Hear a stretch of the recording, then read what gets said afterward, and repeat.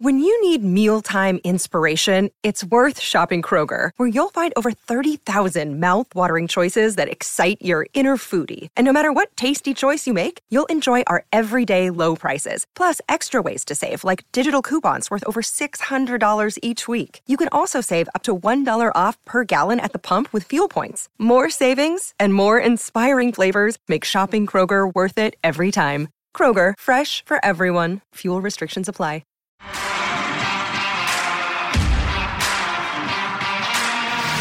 You are listening to Claret and Blue, an Aston Villa podcast brought to you by Birmingham Live. Hello everybody, welcome to the Aston Villa News Facebook page. We're currently live on Tuesday afternoon. Also potentially welcome back to the Claret and Blue podcast to see if this has made a podcast episode. I don't know yet.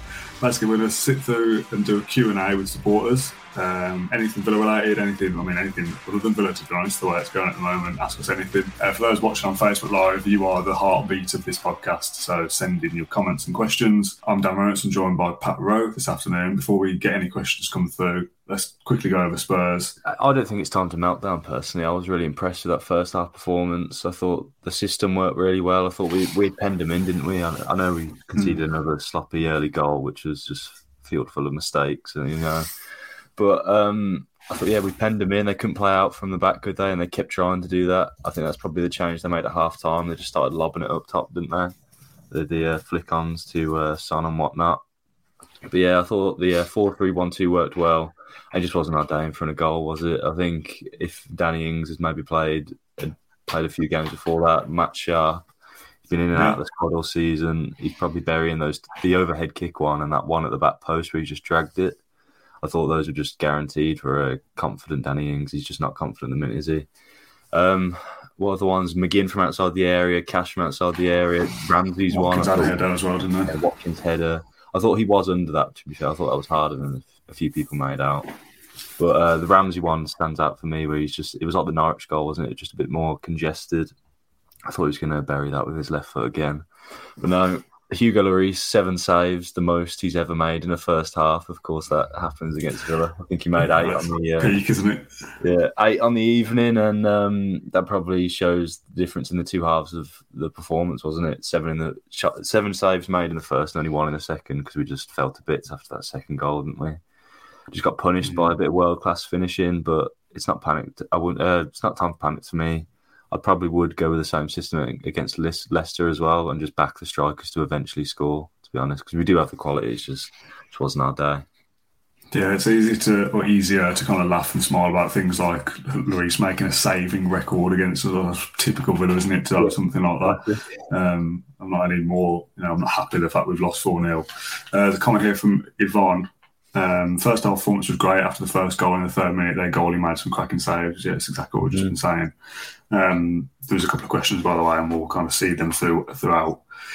Sean says Spurs keeper kept the minute. If it wasn't for him, it could have been game over for Spurs by half time. Yeah, exactly. There was a lot of talk after the game about kind of Gerrard's tactics and not being able to set things up right and all this kind of stuff. But it's a goal in the 3rd minute or whatever it is, and after that, we've absolutely peppered Spurs throughout the first half.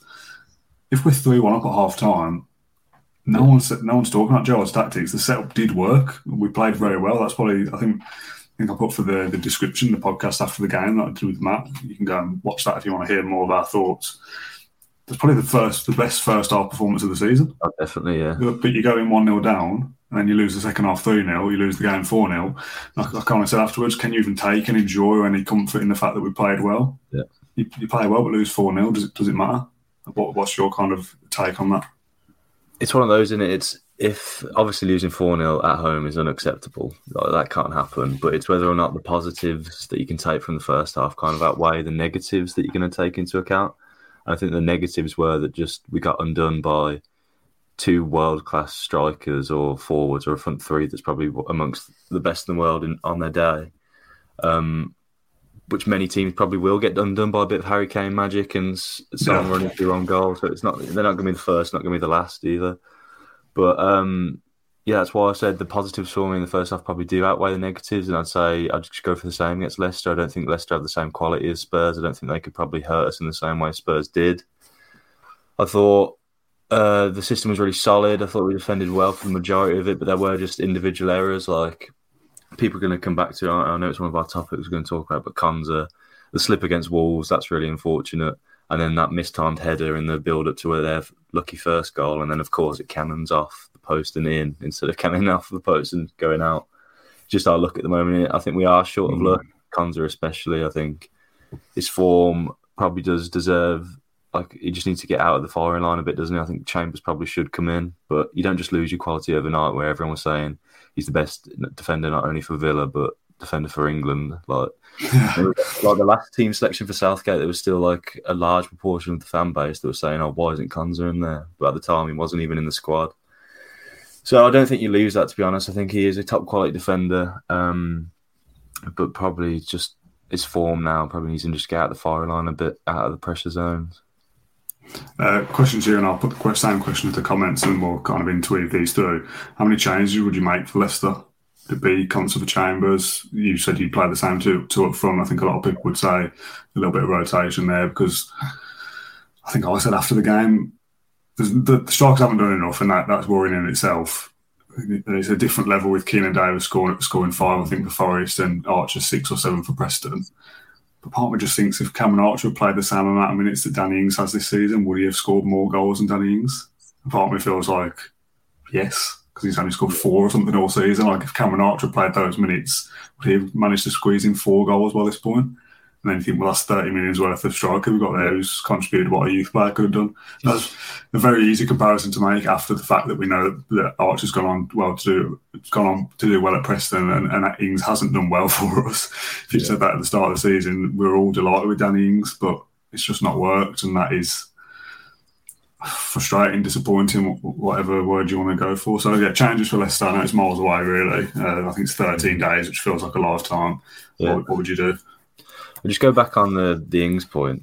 If say Ings, we've never signed Ings. This is what I've been thinking about. Is if we went into the summer and signed a player like Ings arrived this summer, everyone would be going, "Oh, the problem's solved. We've got like a finisher now." Yeah. So I think you've got to tie in like the fact that he's had injury problems. He's been in and out of the squad. Villa have had a turbulent year. I think he's got 5 goals, 5 assists. It's not what you want from your £30 million striker, but it's just been a difficult time for everyone, hasn't it? So it's just whether or not Archer would bury the same chances. I feel like every chance that I watch Archer get, he buries, and I'm shocked. It is a different level, though, isn't it? Yeah, it's all relative, isn't it? But I have buried that header against Chelsea with. I can't remember who the halves were, but I find myself saying it's a different level. But once you're in, the 12-yard box or whatever, and you're 1-on-1 with the goalkeeper, surely it doesn't matter what league you're playing in. Yeah, it's natural ability if you can put the ball in the back of the net. So so changes then quickly. Chambers in, says Lee Wellings. 3 changes, says Christopher. Archer and Suarez next season, says Lee. I can't see it personally. 3-4-2-1 formation, says Phil. Drop Douglas for Chambers and Buendia for Ings. I'm going to come back to the 3 at the back thing because I've been looking into it a bit. And okay, all right. So that would be Chambers, Konza, Mings as a 3. McGinn and Ramsey is the 2 in midfield, is it? I guess there's the 2. That would be it tough. Yeah, I'm not sure about that. Your wing back.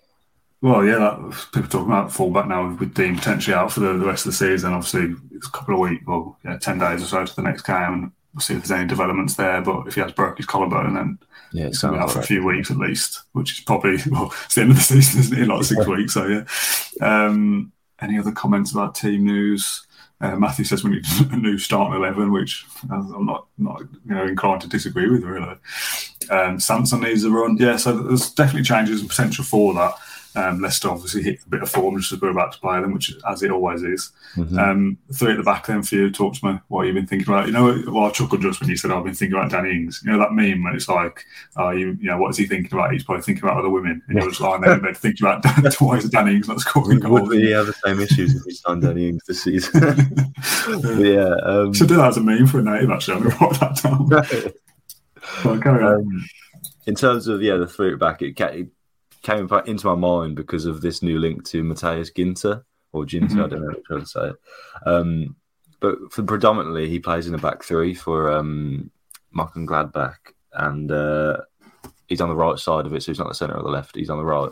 I was just thinking, is there an opportunity for Gerrard to kind of switch to a back three? But Gerrard I just looked at it now just before the podcast. He's never once trialled it in his managerial career for like Rangers or anything. So I doubt he's going to stray away from that. So it probably is a hint that, I mean, the two links I think there's three solid links that have merged, and it's Basuma, Gomez, and this Ginter. So with two of them being centre backs, probably is the main position that he's looking to upgrade. But it's interesting that they're right centre backs and not left centre backs, because everyone thought it'd be Mings to go first. Yeah. Upgraded. So it's kind of interesting to see that he's recruiting there, or like looking to if the rumours are true. But personally, I still think Konsa's one of our best defenders, and we should just build around. I don't think we can change every single position in the team ahead of next season, like whoever just said 11, which might be fair to say on current form. But I made a point on Twitter the other day that I think I can remember 2 seasons where we've had mass recruitment in, and that was the relegation season where we signed like Idrissa Gana Gueye, Jordan Marvey, those kind of players, and then when we got promoted as well. And almost went down. And then we signed 10 players, averaging like 10 million each or something. So it's incredibly hard to spend a lot of money and get quantity and quality at the same time. So I don't think we should be looking at more than like 4 additions this summer. And in terms of the additions I'd want, I'm not sure replacing Ezri Konsa is one of them, or the high priorities at least. So yeah, it's interesting. I don't know what your thoughts are on the Konsa links. Yeah, part of all that conversation, Konsa, Watkins, Danny Ings, McGinn, even maybe to a lesser extent Douglas Luiz.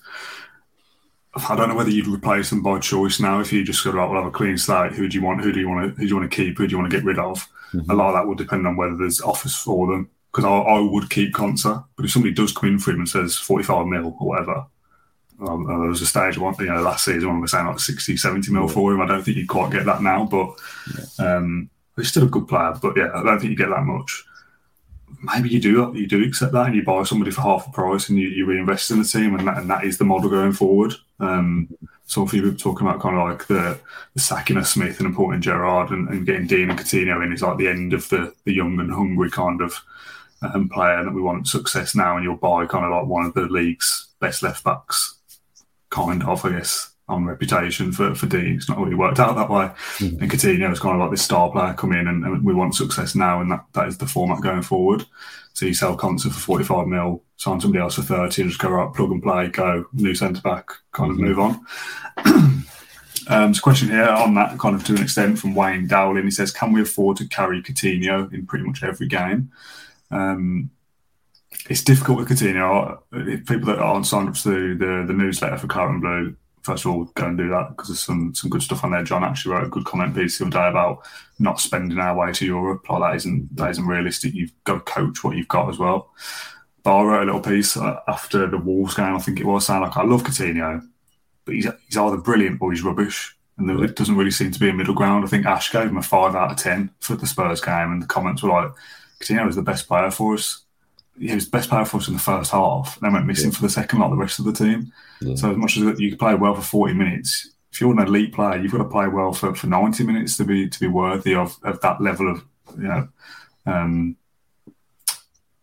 adoration or whatever the word is. So I don't know whether I'd suggest that we're carrying him, but he's a bit of a luxury for a player when you're in a struggling side, and that is a difficult thing for Gerrard to weigh up, because as much as he's got this great relationship with him, and on his day he is one of the best attacking midfielders in the league. If he's not on it, can we afford to pay 35 million for that and give him 200 grand a week when we've got Emi Buendia on similar figures sat on the bench? Yeah, it's one of those, isn't it? I think it's pretty similar to like the situation United find themselves in with Bruno Fernandes. Like, other than the attacking midfielder role, or if you just put him out of position and play him up front like the other day for some reason, you can't really play Coutinho any other than like left wing and attacking mid. So he doesn't really do a job that well defensively, does he? And you can make the argument that Buendia does. So maybe that suits the team that we are at the moment a bit more. A player that can contribute on both ends of the pitch, but I'm very much on board with bringing Coutinho in, and it would state that they are going for a win now strategy. So they're probably thinking that's why these links to like Ginter, I think he's won the World Cup, that players like that, experience, Dean, they're going for a win now, aren't they? If they sign Dean, they're not going for a long-term project. So maybe there would be a shift away from players such as Konza and Watkins that you're probably going to have to wait another 2 years for to be at the level to compete for like trophies and whatnot. Yeah.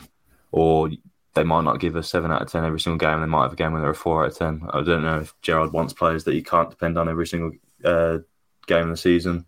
But he's one of those. I'd be on board with bringing Coutinho in. I mean, you say he dropped off in the second half as everyone did, but the first half, eight shot creating actions was, I think, his most since 2019. So just a half of football like that could win you the game. And it was that's true, yeah. Like we said at the start, if you 3-1 up at half time and Coutinho's got 2 assists, this is a totally different conversation, isn't it? I think Gerrard said himself that it wasn't a 4-0 scoreline. I think it was Gerrard who said it. It wasn't really. Spurs had 5 chances and scored 4. And that's what the clinical team does. That's what Harry Kane and Son do. They're chasing for top 4. They've had 5 chances. They've scored 4. Job done, clean sheet, and off you go.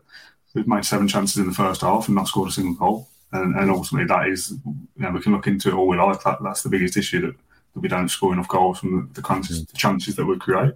He almost scored me as well with that free kick that was got palmed out. Yeah. On the line. Yeah. A couple of questions about Leon Bailey. Phil says, can we send him back to Germany? And somebody else just said, what do we do with him? Christopher says, what are we going to do with Bailey? It's a weird one, isn't it? Amaro Garza leaves on loan to Everton, which is a bizarre move in itself, looking at that now, and says when he leaves, wingers like me don't fit in under Gerrard's system, and they don't, because we don't play wingers, which is potentially a problem in itself. So what happens to 25, 28 million euro Bailey, who's come in as kind of, again, not a star player, but done well in Germany? We're all excited about him, kind of here to replace Jack Grealish, so to speak, and Bailey gets a look in due to injury and various other things, and now doesn't fit the system.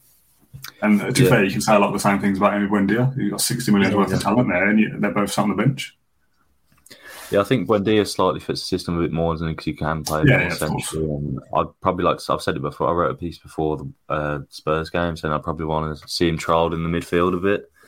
But this is why I was confused at those first links that Gerrard was at the Leicester game. I thought he'd be watching Sangare. But he was watching, I'm not even going to try and butcher his name, but it was the winger, the 20-year-old winger. And then Gerrard also went on to say that he's not going to be looking to recruit young players this summer. So I was like, I didn't really believe those links to the 20-year-old. It is difficult to see how Leon Bailey or the PSV winger fit into the system unless Gerrard changes it and plays like a natural winger system, which I don't think he will. I think he'd rather stick with the 2 strikers up top or the number 10 formation he uses. I don't really like using Bailey as a striker either. I didn't think he did much against Wolves. And then I saw people messaging me saying that PSV guy could be as a striker. If Villa want to go and recruit someone that is a striker or they want him to play striker next season, I think we should just go and buy a striker that can score 30 goals and not a makeshift player that can play on the wing and striker. Those links confused me. I haven't really seen a lot from Leon Bailey and been amazed by what I've seen, to be honest. I think there was the first few games we came on against Watford, he whipped that ball in.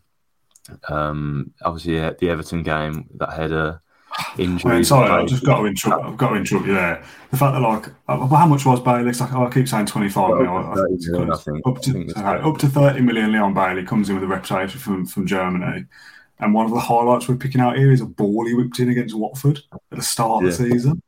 I mean, that says it all, doesn't it? They were both. I think they were, but the Everton was September, wasn't it? And then since his injuries, I've just not seen anything, to be honest. I think the West Ham substitute appearance was the brightest he's looked. I think he got an assist there for Ramsey, or I can't remember.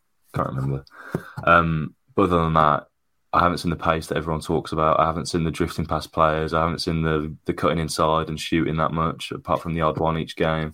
I just haven't really been that impressed, to be honest. Gary says it is only Bailey's first season with us. Do we have to give him some kind of benefit of the doubt if he's going to be here next season, which I assume Villa aren't? I mean, people saying about next season we can offload Dan Ings, offload Bailey, Buendia. So we signed these guys for close to 100 million. What is it? 8 months ago or whatever. If we do sell him this season, first of all, that's a glowing indictment that the recruitment wasn't right. So the axe should fall on their heads for first of all, saying we signed these guys 8 months ago, we want to get rid of them already. Secondly, how much of that money are we going to get back after poor seasons and injuries problems? So if they are all going to be here next season, or Bailey and Buendia certainly will be here next season, I would have thought Ings is slightly more questionable given his age. If they don't fit in, then what is the point? And you've just got to hope that, it's that first season settling in period. You kind of said it's been a turbulent year, 2 managers, different formations, injuries, etc. They've got to be better next season, haven't they? That's the plain and simple of it. Yeah. I mean, we paid a premium for these players, and I doubt anyone would on the form they're in. Maybe Brighton would do like a kind of swap deal. I think I've seen that with Basuma mentioned, but obviously not a straight swap. We still have to pay quite a lot. Actually, maybe not, considering his contract's running out. I'm not sure I'd even want Basuma at the moment, to be honest. Swap deals never happen though, do they? Yeah. When's the last time you saw a swap deal? Yeah. But yeah, I don't think we should be shipping them out, because I still think they've all got individual quality, but it's just whether or not they've got the time under Gerrard, who's going to want to win now, and his recruitment would suggest that as well, to kind of have a continued bedding phase into the team. I think out of the 3, I think Buendia will definitely be here next season. Mm-hmm. The other 2, I think in order to fund the big summer that everyone's anticipating, there probably is going to have to be some shock exits, and they're probably where you look that it might happen. So yeah, if I was going to call for one player to go in summer, not call for it, but predict one, probably would be Bailey, just because I don't think he fits into the system at all for Gerrard. Yeah, I would have thought Ings might be the one to go just because of his age. But what's an acceptable? Again, question to the people watching along live as well. What's an acceptable price for Danny Ings? I think you could get 20 for Ings still. Do you think you could get 20? I don't. I think maybe like a team getting promoted that wants some goals or something. Brighton, like I mentioned, they need a striker. I think 15 to 20 you'd probably get for him. I mean, with Keenan Davis, there's rumoured to be 10 million, so surely you get 20 for Danny. Yeah, I'd say close to 15, to be honest. Just because of the season he's had, you're now looking at a player who's, was he 31, 32, something like that? Rank under 30, yeah. Who were all kind of going before this season, proven goal scorer, gets 15, 20 goals everywhere. This season he's got 5. His value, his ability, whatever you want to put it, is on the way down. I don't see anyone getting anywhere near backhand money for him. It's likewise with Bailey to an extent. His age is certainly in his favour. He could go back to somewhere like Germany and we could recoup some of that money, but clubs abroad don't have that kind of cash to throw around. So if someone in the Premier League doesn't want him, probably going to end up stuck with him whether we play him or not. There was a question right at the start from Sean Finnegan. He says, from our remaining fixtures, how many points do you think we can get? And conveniently, I've got the remaining fixtures in front of us. Bear with me. There we go. So I'm currently 12th on 36 points. We've got Leicester City away, Norwich City at home, Burnley away, Liverpool at home, Crystal Palace at home, Burnley at home, and Manchester City away. So 7 games left to play, 21 points available, so we can finish on a maximum of 57, which I very much doubt we will, but it would be an improvement on last year, so that'd be nice. So, Pat, when you look at those games, how many points do you think we might end up with there? And actually, I'll ask you this as a kind of a twofold question. Again, same to the comments. What would you be happy with, and what do you realistically think we'll get? Well, I'd be happy with finish on 57. I feel like that's what we need to just put the demons away in this team for now. And if we won the last 7 games in a row, that would be some end to the season, given Liverpool and Man City in there. Yeah, exactly. I think we'll beat Leicester. I think Burnley will cause us problems. I think from the fixtures out, I think I just added up. I think about 8 points, beating Leicester, beating Norwich, drawing against Palace, and then drawing one of the games against Burnley, but I think they'll beat us when we go to Turf Moor, and then losing to Man City. I'd love it for us to decide the title on the last game of the season. Like Coutinho and Gerrard giving Liverpool the title, taking it away from Grealish and Man City. I'd take that all day long. But yeah, I think Burnley are probably the only other team that we're going to play that have something to play for. I think Norwich are basically down, aren't they, despite the win the other day. I don't like playing Burnley ever, to be honest. From memory, since we've been promoted, it's always been frustrating. Goals disallowed, like comeback from Chris Wood last season when it's probably our best side for years. and they beat us 3-2, didn't they? Did we draw as well at home last season? It was 2-2. 2-2, yeah, something like that. We just couldn't beat them. It annoys me.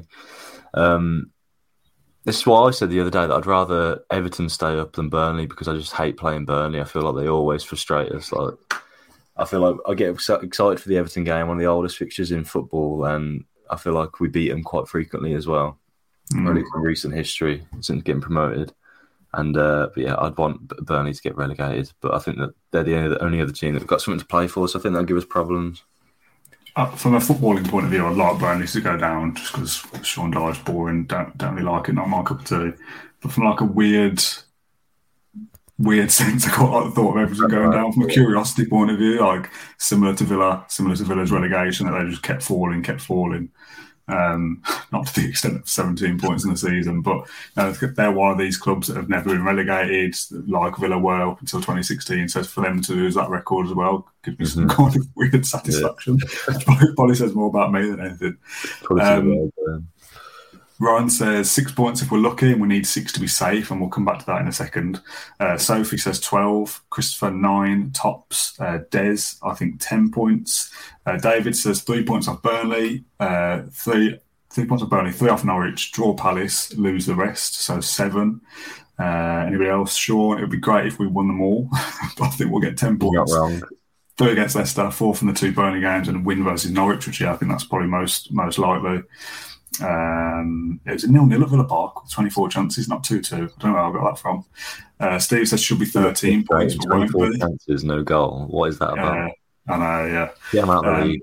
Let's just flash it up again quickly, so I'll give my thoughts. Leicester, I think, will be a draw because it's away.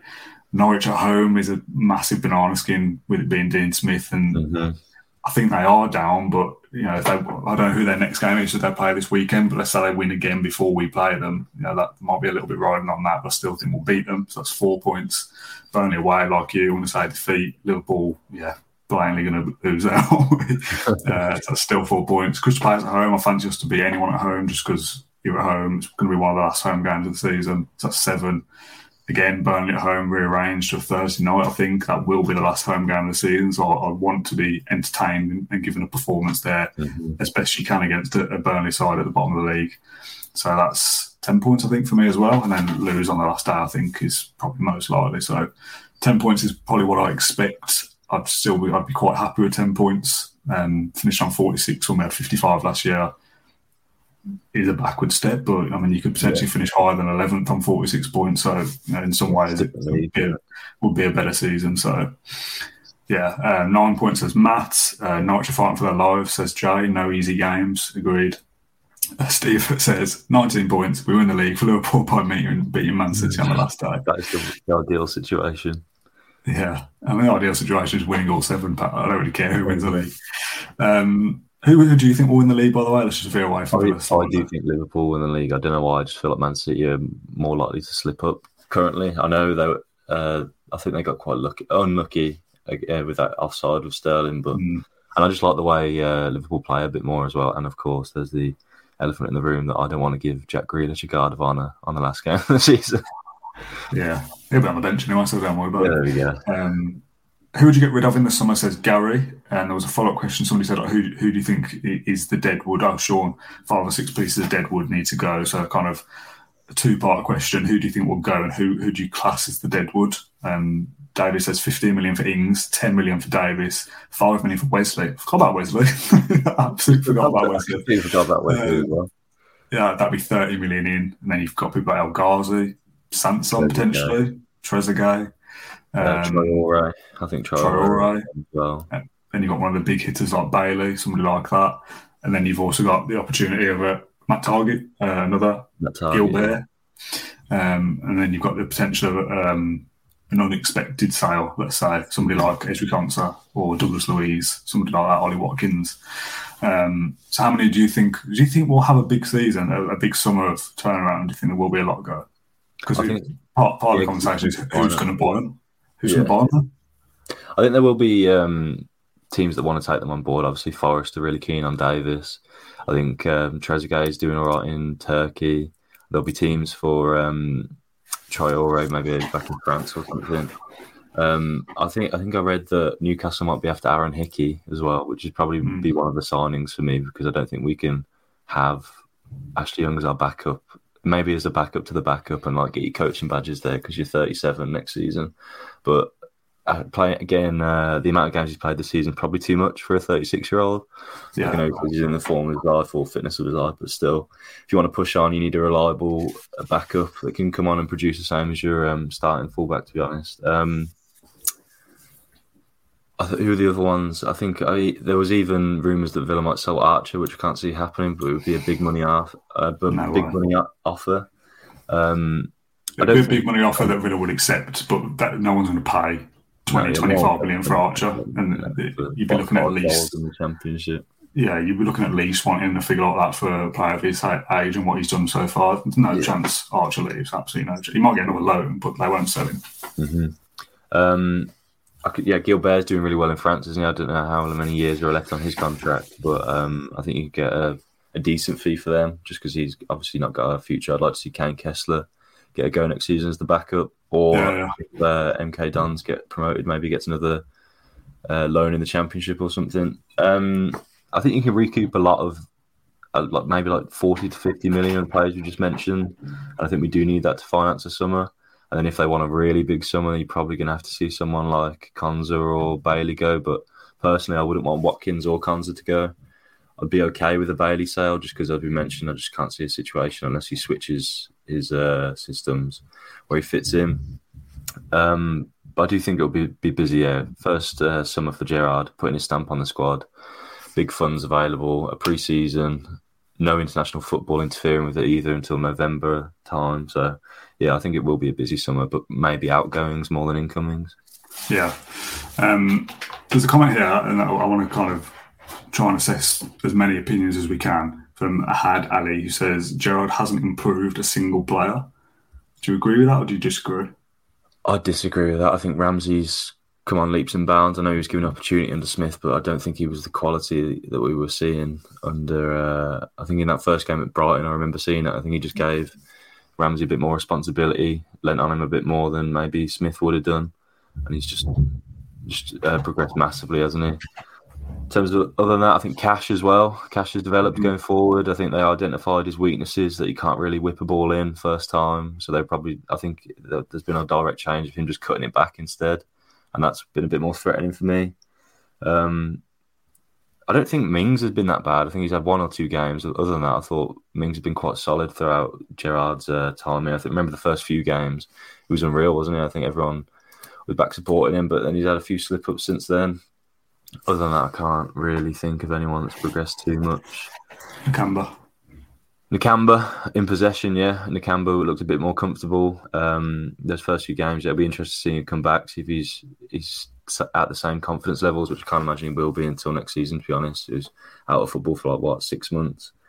5 months, rather. But it would be interesting to see him back in the team, because that's obviously that'd be the main position for me to strengthen in summer. It's that CDM position. I'd happily pay 60 million for Calvin Phillips. I'd happily play.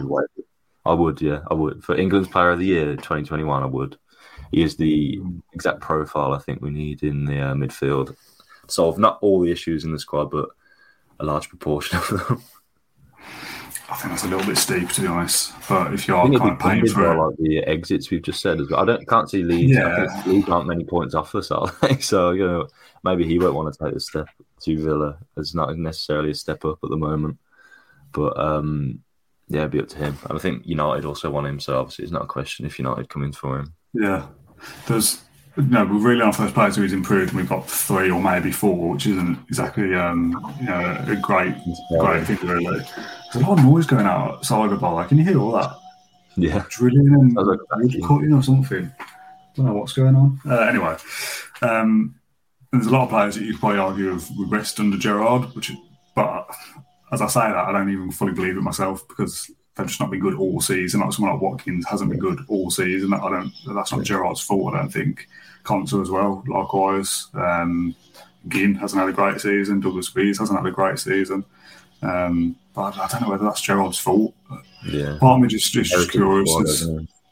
Part of me is curious as to whether, if you know you're leaving or you know you're going to be replaced, you must have some kind of drop off in performance.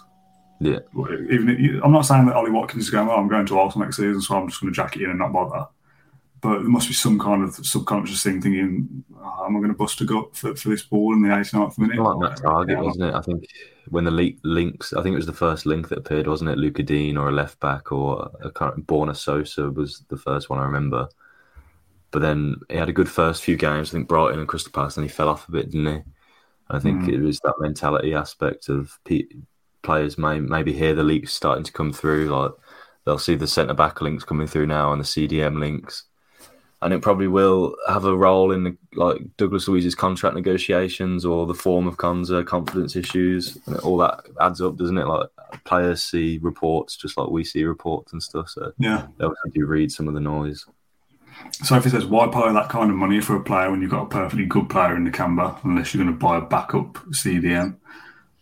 I think in an ideal world, Nakamba is your backup, is he not? Yeah, that in terms of if you want to see the team progress, I know Nakamba had a few good games, but I think he has his limitations as good as he can be. I think he's 28 as well.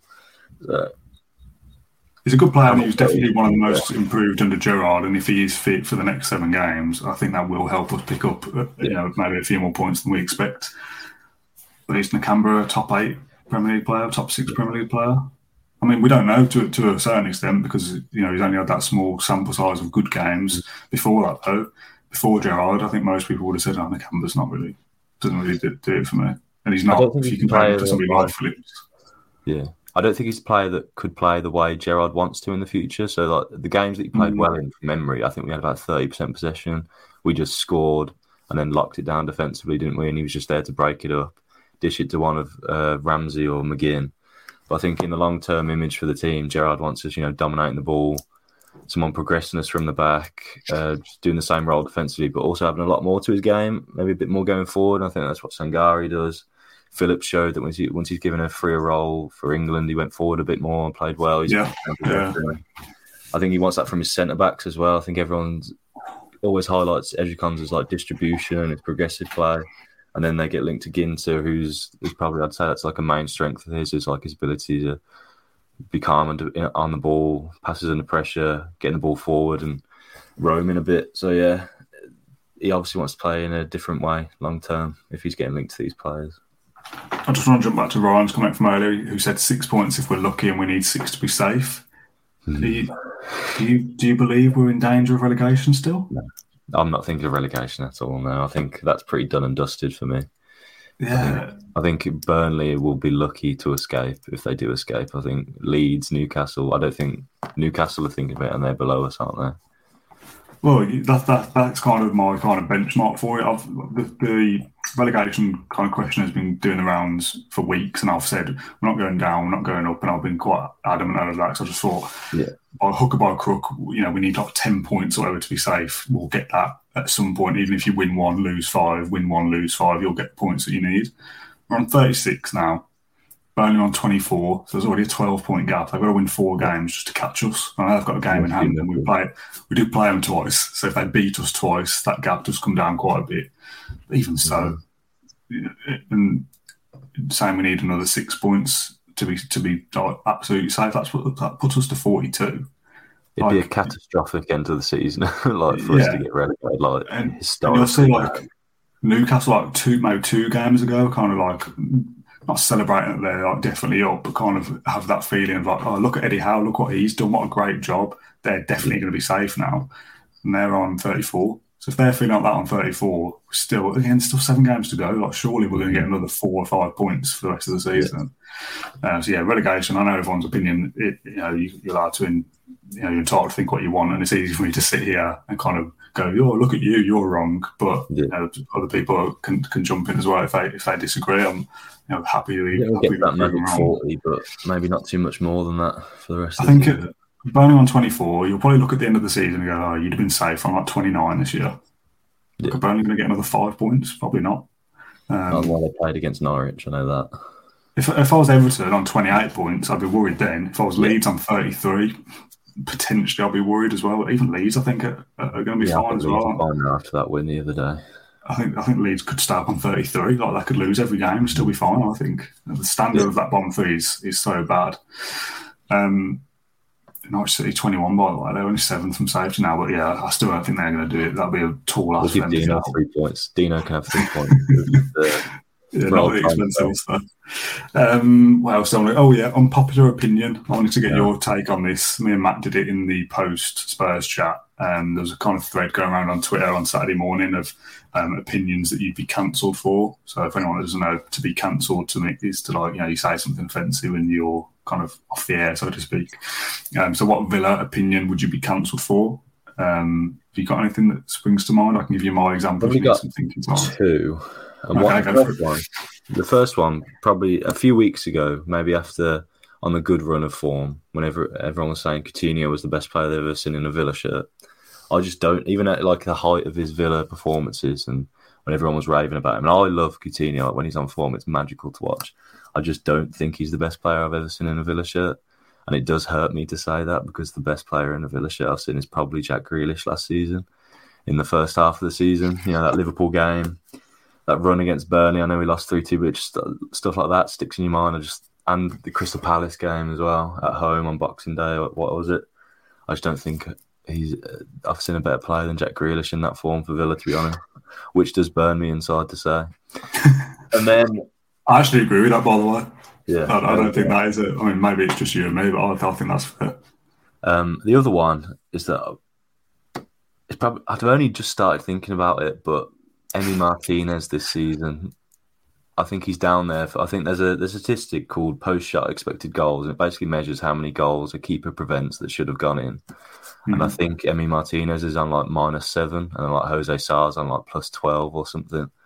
And so I think last season he was making some of these saves that this season you go, on another day, Emi Martinez saves that. But I feel like I keep saying, on another day, Emi Martinez saves that. And I'm not seeing those games as frequently this season where Emi Martinez is making those saves. And he is getting hung out to dry by a poor defence ahead of him. And that probably is adding to it. But I don't think he should come into blame. I think maybe we should highlight that as an issue, especially I didn't know how the Kulusevski goal went in when he was going away from goal on his weak foot. If it is, I think it's his weak foot on a tight angle. It's also Meg's. It's gone through Tyrone Miggs' legs, hasn't it? It is unfortunate, but I was just looking at thinking maybe he should have been doing better there. Maybe he should let that go in.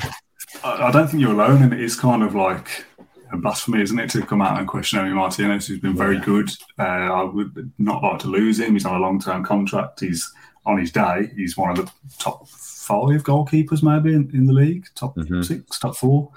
Trying to think who would be up there. Yeah, top 5 probably. Yeah. But I was sat there on Saturday with my dad, and I think it was for the Kulusevski one. Yeah. I definitely said that wrong. And you kind of think, might I save that, Yeah. You've only seen it live in the stadium, and you don't watch it back and stuff. You don't see any replays. Like a very tight angle. there's a few occasions this season where I thought he'd have saved that last season, or like a shot from like on the edge of the area outside the box. You think, I feel like he's got time to deal with that, and he hasn't. I feel like the first game happened, like against Watford, I was I'll save that another time. Then it's kind of been a theme throughout the season where I've gone, Yeah, no, I think that's fair. Again, you might be cancelled for this. You might never be on the podcast again. But I'm agreeing with you, so I think that's all right. So did you catch the podcast after Spurs? Did you watch it? No, I think I was drowning my sorrows in Peroni and the Aston Tavern. I'll share mine with you then. The people who watch the podcast regularly will already have, they might have listened to this if they got all the way through the last episode. I had 2 as well. First one is a long-time opinion I've had that the round badge is overrated. I don't think it's as good as people think it is. I think it's because it's associated with winning the league and winning the European Cup, and I understand that's why it's important from a design point of view. I don't think the colours are quite right. I think in the modern day where it's printed onto everything, it's on every piece of paper at Villa Park, and I just don't think it works the same on social media, stuff like that. I don't think it would work in the modern day, no. I think if you bought it back, people would look at Man City, Chelsea, Brentford, all these recently changed circle badges and just think, Villa have just done something like that. Yeah. I don't rate it round badge, so cancel me if you like. My second one was a match-related one. Is if you were only going to end up selling one centre-back, like let's say if you were told you've got to sell one of these 2, I think they would choose to sell Konsa over Mings. I think there's not much between them, because I'm not saying Mings has had a brilliant season because he hasn't, but I think Mings has been the better performer out of the two. And that might be a bit of recency bias for Konsa. But I think he's your captain. He's the England international. We can probably get more money for Konsa. So Konsa might be a better footballer and harder to replace. But if we can only sell one, we'll sell him over Mings. That's like how I would think of it. I think that's probably a more unpopular opinion because Mings is easy to hate on. Disagree with that one. I think there's a fair point because obviously if Mings had 2 red cards this season, slipped against Wolves and had that header against Tottenham, he probably would be getting dragged through the mud, wouldn't he? But I think if you were going to sell one, I think you could still get quite a high value for Mings, England international, Villa captain. I think there's a premium he gets that. But I'd be really disappointed if we sold Konsa this season, and I just wouldn't want to see him go, to be honest. I think he'd go and thrive somewhere else. It'd be one of those things. Yeah. I wouldn't be surprised. I mean, I'd be disappointed, but I also wouldn't be that surprised. Yeah. I mean, if he's not based on anything, I don't know anything. It's just an inkling that he might be seen as the more valuable asset to gain money for a summer rebuild. Whereas you might get, 15 million for Mings, maybe? Yeah. You can get 40 for Konsa. 20, yeah, maybe. Okay, fair enough. I wanted to go over 2 more things quickly, and this is dragging on longer than I thought, but it's thanks to a load of comments that we've had. The final thing I wanted to mention is the Peter With podcast, and this isn't an old one I want to plug. This is a new one that will be out this Thursday on this very Facebook page. So like this page, follow it, that kind of thing, to see that post first. I think it'll be coming around Thursday lunchtime. And for those that are watching or listening to this on the Claret & Blue podcast, you can sign up to our email newsletter and get it tomorrow, so Wednesday, the 13th of April, and then it'll be on kind of general release, let's call it, on YouTube itself on Thursday afternoon as well. So if you're impatient, you can get it on Wednesday. If you're happy to wait around, you can get it Thursday. And I want to run a quick trailer for it, so here's what you can get yourself into if you sign up to the newsletter. I'm just missing one piece of the jigsaw, he said, and that's you. He said, if I get a centre forward of your calibre, he said, we'll win the league. You're a nice guy and you're pleasant and you're this and you're that. And he said, but I look at you in the football field. He said, it's just a different animal, a different beast. And I said, yeah, it is. I said, because it's called crossing the white line. So he said, what do you mean? I said, when I cross that white line to get on that football field, don't stand in my way. What have you got to tell me about centre-halves? And I said, it's very simple. Whatever the centre-half is, I ain't. That's how you score goals. And of course, that's when Ron made the famous, to Tony Gubbin, made the famous statement, do you want to bet against us? How did you respond to that statement from him? I know, I responded to it. I responded to saying, that's what I would have said. Whatever you do, don't bet against us, because we'll come bouncing straight back and we'll bite you. Once he's got free, I knew. And I'm looking at Augenthaler, and Augenthaler, as I've gone forward, has gone to the near post. I know where the goalkeeper's got to cover. He's got to cover to the near post. So once the ball is past Augenthaler and it's past the centre half, I'm now in the middle of the goal. 1,000 things are going through my head, but the most important thing that's going through my head, all the practice you've done of these opportunities, make good contact with the ball. I mean, this summer already, Peter With saying make good contact with the ball when he shinned it, shinned it into the back of the net. It did say, like, actually, if you watch it, it does take a divot, it doesn't come off the shin, you don't get that kind of contact with your shin. He also says that when he does like after dinner speeches and stuff, he says it, it's a 30-yard screamer, is how he tells people it went in now, because it doesn't matter now. So if you want to go and watch that, it's available tomorrow on the newsletter, which will go straight into your email inbox if you sign up the link. I'll put it in the comments in a second. And it'll be in the YouTube description as well. Patrick, thank you very much for your time. Thank you very much. Daniel, thank you very much. You call me Daniel quite a lot on text and stuff, so I thought I'd drop that in for you instead. Thanks everyone for watching, and we'll catch you again soon. Thank you for listening to Claret & Blue, an Aston Villa podcast. If you enjoyed today's episode, then please do let us know. We love hearing your feedback. We'll be back soon with another episode, but until then, up the Villa.